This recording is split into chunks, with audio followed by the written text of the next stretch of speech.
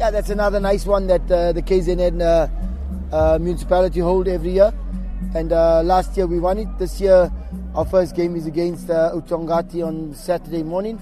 So we're going to come out and play the same way we played today, and hopefully the weather's a little bit better so that we can put on a better show. But like we say, it's at King's Wellatini, and you know what the King does for AmaZulu. The King is always good to AmaZulu. I think the market only closes at the end of this month, if I'm not sure, right? Or closer to the middle of the month. Yeah.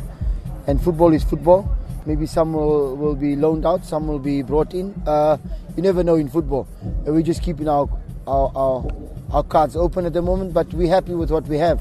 Yes, some of them can improve, but that's only because they have to improve physically and a little bit mentally as well.